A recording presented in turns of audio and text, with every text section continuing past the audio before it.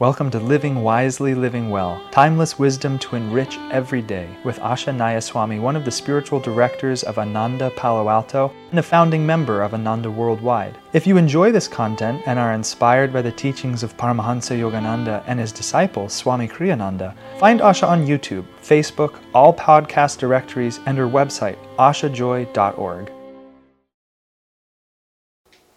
Living Wisely, Living Well, November 29th. Think of others not as your competitors, but as your colleagues, even when working in the same field of endeavor as they. 1,000 rivulets conjoining become a mighty river. Thus, indeed, are great civilizations born. Swamiji has often commented he is a much more profound student of history. Well, he's a profound student of history, and I am not. I won't say more than I, because from zero to anything would be more than I. But he is a profound student of history. He's classically educated, is how I would put it. Plus, he's just widely read and a deep thinker. And he's often commented how many movements, how many times the world has been shifted in a fundamental way when a group of people work together with a new idea.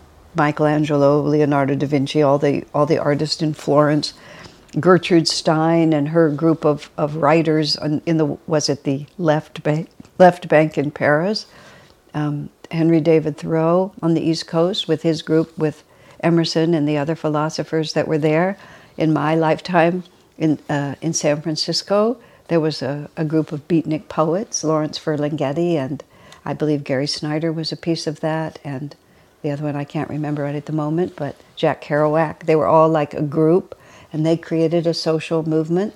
And of course, if you really want to get big about it, well, let's do one more. The Russian Revolution was actually a very small group of people, but they were all strongly united and worked together. And if you really wanted to go to the biggest one, think of Jesus Christ and his 12 disciples. That wasn't very many folk, but they all were deeply committed to a single idea. And from that, enormous influence can take place. Now, of course, not everybody in the world is working on a revolution, but let's assume that that everyone who's reading this book, well, we can assume it, I think, with validity, is operating from the idea of developing and expressing high ideals in their lives. And one of the cornerstones of having high ideals is the hope that by example and by vibration, others will be influenced. One of the themes that runs all through this book of Living Wisely, Living Well is how to influence others, how to uplift others, how to be of benefit to others, how to have strength in yourself so your very vibration will be uplifted. We can't separate personal expansion of awareness from the necessity to serve others with whatever truth we know. That's one of the ways we expand our awareness, so it becomes a self-supporting system. It's the nature of joy to want to share itself. That was the answer that Swami has given when people ask, why did God create the world? And the traditional Sanatana Dharma answer is to enjoy himself through many. Well, it's self-evident, as Swamiji said, that he's not enjoying himself through very many. So that doesn't really satisfy, because when people say, why did God make creation? It's usually because it's kind of a mess here. And people are really suffering. Why would God do this to us, is how it sounds. But when you come to the Sanatana Dharma principle that bliss is our true nature, and it's only a lack of awareness that causes us to be unaware of that bliss.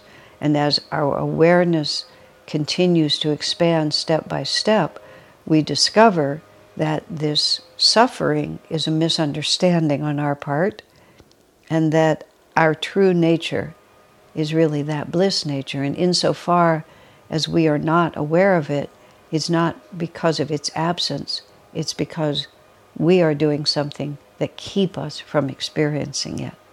So, all of that being said, it's the nature of joy to want to share itself. I mean, all of us, I'm almost compulsive in that way. It's very difficult for me to take something that I'm going to enjoy without at least trying to bring as many people as I'm able to into it, everybody if I can. Swami Kriyananda himself said he knows, rationally and logically, that not everyone on the planet is ready for the teachings of self-realization from his guru that he's here to represent.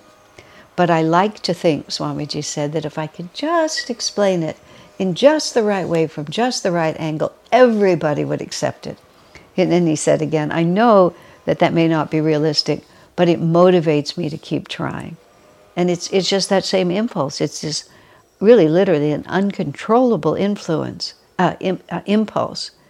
to share whatever brings you joy with everybody else. And your own joy is incomplete without that effort to share it. I've certainly been in circumstances where for various reasons, well, there was one in particular that I remembered, and for reasons that are too complicated to explain, I had to keep my participation under wraps. I wasn't exactly incognito, but it was actually a complicated situation involving lawyers. So I had to keep my involvement under wraps. But I was privy to a really wonderful experience I had unique access to films and photographs of Paramhansa Yogananda, unique within my community, not unique in the world. And I enjoyed it, but I simultaneously just didn't enjoy it at all because I had not been allowed to share it. It was really dramatic, and I had to keep fighting with my own mind that I could just relax and enjoy it, but I couldn't because I felt so guilty about it. Guilty? I felt so sad about it, is what I really felt. I just felt so sad because joy, it's the nature of joy to want to share itself.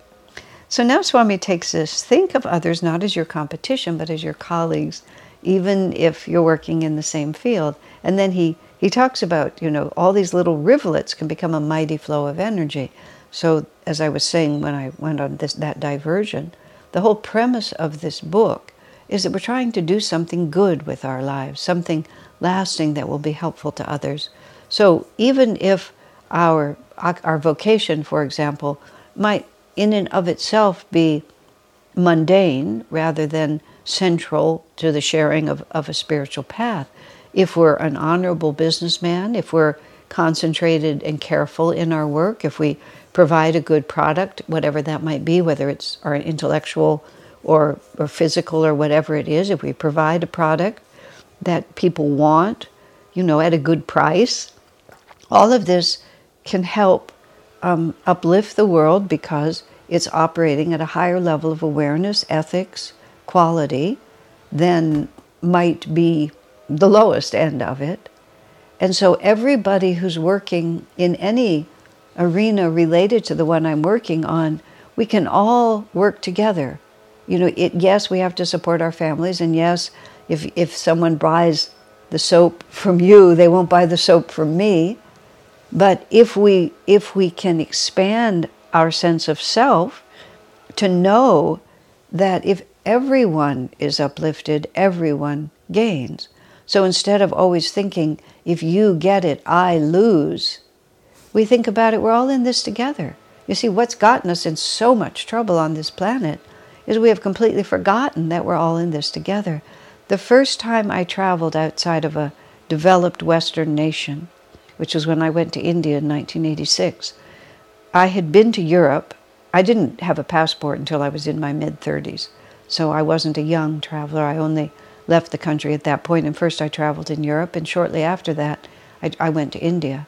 So India was the first time, especially in 1986, which was now, what is that, 40, not more than 40 years ago, big change period in the whole planet and in that country. But still overpopulation, which is still there, overpopulation and insufficient resources. And a lot of people who incarnate into those circumstances, we just don't have that same population to the same extent in the USA that you see everywhere there. So it was the first time I'm in a comfortable air-conditioned bus looking out the window, but I'm looking at a view that I've never seen before. The word overpopulation just in itself was, oh, that's overpopulation. I mean, I'd heard it lots of times, but you see some of this, Calcutta, for example, you see some cities in India, Varanasi. Oh, that's what overpopulation looks like. There's a lot of people in a very small space. There's a lot of people competing for resources. But I knew, because I did know something of the world, that we have all the resources in the world for everybody. There's no reason for anybody on the planet to be hungry. There's no reason for anyone on the planet to suffer in the way that so many people suffer in terms of deprivation, lack of access. It's all there. The only thing that the resources are not missing, what's completely missing, is the commitment to an equitable distribution of it. And I differ from people who believe in politics. I don't believe that if we just set up a system and enforce it with enough violence, we can force people to be good. That just creates a whole host of other horrors that won't do it. It can't be imposed from the outside, because then a whole different kind of oppression begins, as you saw in Stalin's Russia, and it still takes place under many totalitarian regimes even now. What's needed is a change of consciousness. We have to want to share. We have to want to be different. And it's complicated.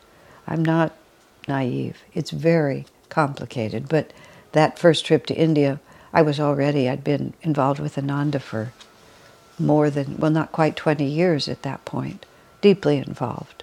But it solidified even, it took to a deeper level of myself, my profound commitment to trying to change consciousness. Because that was, as I could see, the most politically active thing I could do to save the world. I consider myself to be one of the most politically active people that I know, even though I have to confess, until recently, I often didn't even vote, because I just didn't, it wasn't my world. It wasn't where I thought change was going to come. I would always vote, and do vote, when I think that something really important is at stake, just to put that in. But the point is, we're all united in this effort. I mean, we all, meaning everybody I'm talking to, everybody who's picked up this book and has made it to November, unless you started in November. You want something better for yourself and for the world, you do. And so how are we going to get there? We have to just change our mindset. I am part of a greater reality. I am a part of all that is. To share is not to lose. In Swamiji's book, this very excellent book, which is called Affirmations for Self-Healing, there's an affirmation in here about sharing. And it just says quite simply, to give to someone is not to lose. He has an affirmation about generosity, about kindness. We give to our children, we give to our parents, we give to our friends. We sort of draw a little circle around us. I'll share with these people and not more. But when our awareness increases, we begin to realize where is the edge? Where is the edge where I cease to be part of this greater reality? Yes, we have karma, and we have responsibilities for certain individuals. I'm not naive. And human nature, you have to work with human nature. You can't just declare to people, as people have tried. They've tried to set up communal systems where, the children have no specific parents and where there's no monogamy. Plato famously tried to put some of his ideas into action. He had a wealthy patron who wanted to allow him to put his utopian community into action. It's a well-kept secret that it was an absolute catastrophe. People still study his ideas as if they had validity, but they've been tested, and they don't, because he was just violating human nature. So we have to work with human nature and step by step to expand it. And Swami, this is so simple. Don't think of others as competitors. Think of them as colleagues. We're all in this together. We're all trying to provide a service. We're all trying to provide a product. And above all, we're all trying to behave with honor, with generosity, with kindness, with goodness. We're all on the same journey to ever greater awareness. And let us not try to make ourselves tall by cutting off the heads of others. Let us all just walk together, and then that rivulet will become a great ocean, and in that all of us will expand and receive. So Swami says, think of others not as your competitors, but as your colleagues, even when working in the same field of endeavor as they. 1,000 rivulets conjoining become a mighty river. Thus, indeed, are great civilizations born. Joy to you.